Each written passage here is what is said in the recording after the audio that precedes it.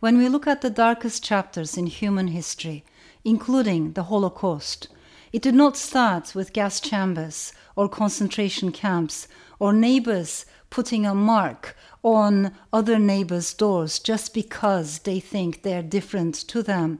All of that came much later. I think the darkest chapters in human history started with words.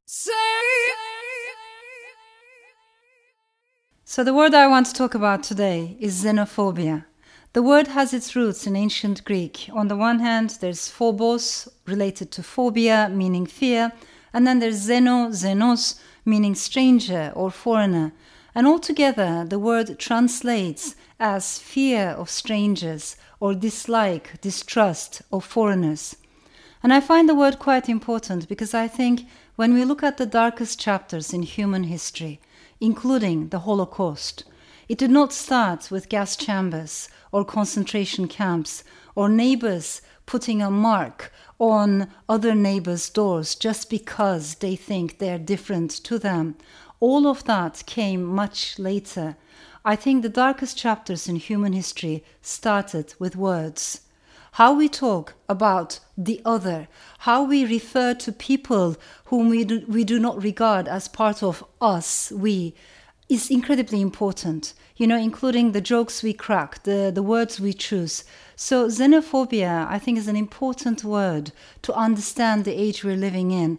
And we need to look at not only the definition of the word, but at the many ways in which it is being used and perpetuated today. As I mentioned, it is an old word that goes all the way back to the ancient Greeks.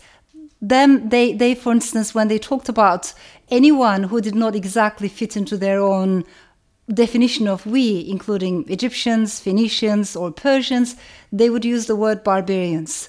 Or, for instance, the ancient Romans, when they referred to the Greeks, they also used a similar approach that distanced themselves from the Greeks and emphasized that they were better than the Greeks. So this concept of saying us is better than them is actually quite old. That's what I'm trying to say.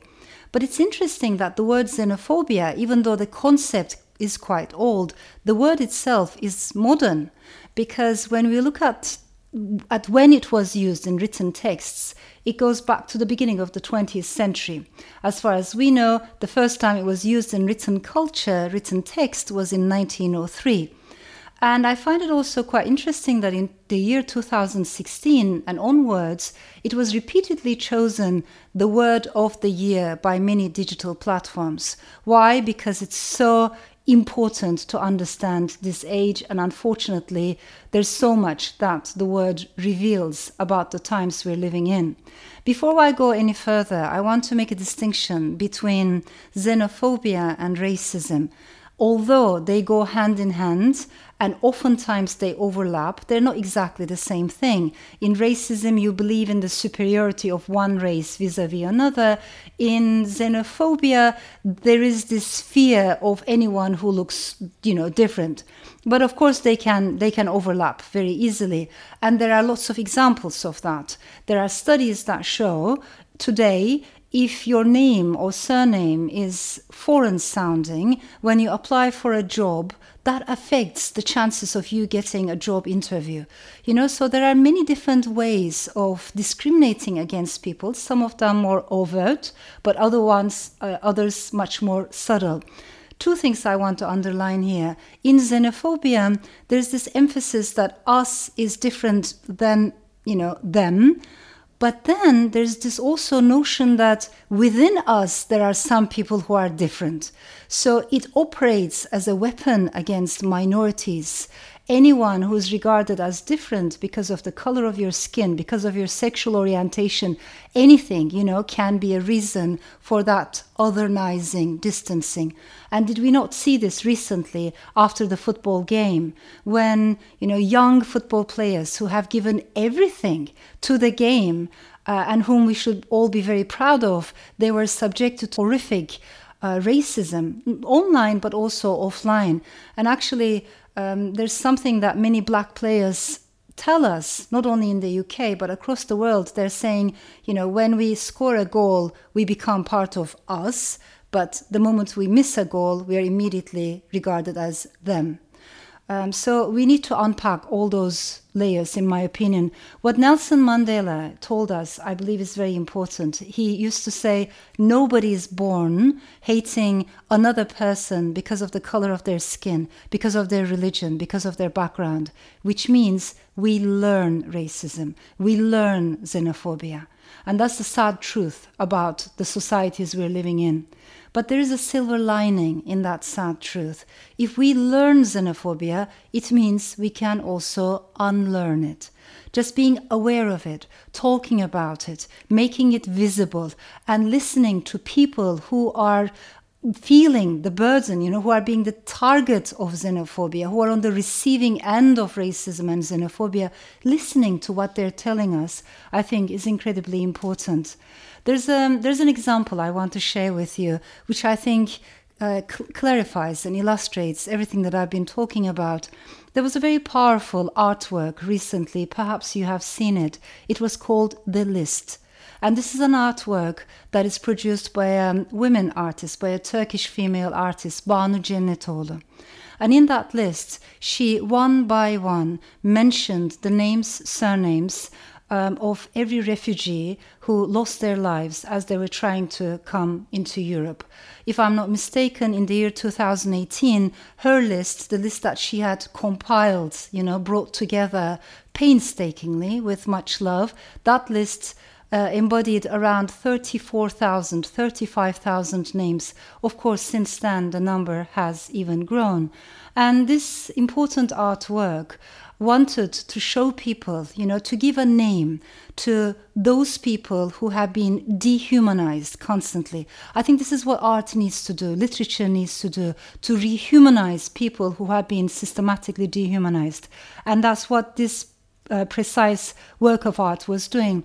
And it traveled many cities and countries. But when it came to Liverpool, which is an amazing city, which is a wonderful city known for being inclusive and diverse, but in Liverpool, the artwork that I'm talking about was vandalized twice.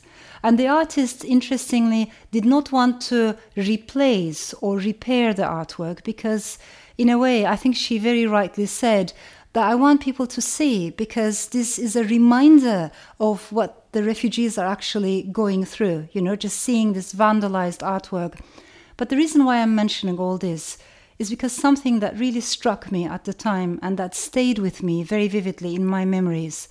The second time, I think, the artwork was vandalized, someone had written a very xenophobic graffiti, on the list of the names of dead refugees. And it said, invaders, not refugees. So those, words that we're using, invaders, invasion, infesting, vermin, how we speak about the other is incredibly hurtful, harmful, and this is how xenophobia comes to the surface. At the end of the day, I think awareness is important, as I mentioned, but also stories are important. Because when we know the other's stories, when we know multiple stories about the other, then we can't make generalizations so easily.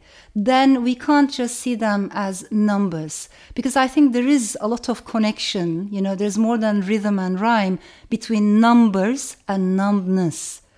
Just looking at numbers makes us numb. We don't feel it. But if I know the stories of each and every person who lost their lives, if I know their names, their surnames, their age, their stories, then things become different. So knowing and sharing the stories does two things, in my opinion. On the one hand, it breaks this idea that the other is a monolithic, homogeneous whole, and you realize the plurality of voices actually in the other.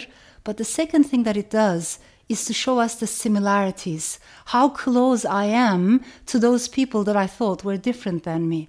It shows us that the other is actually my brother, the other is my sister, the other is me, I am the other.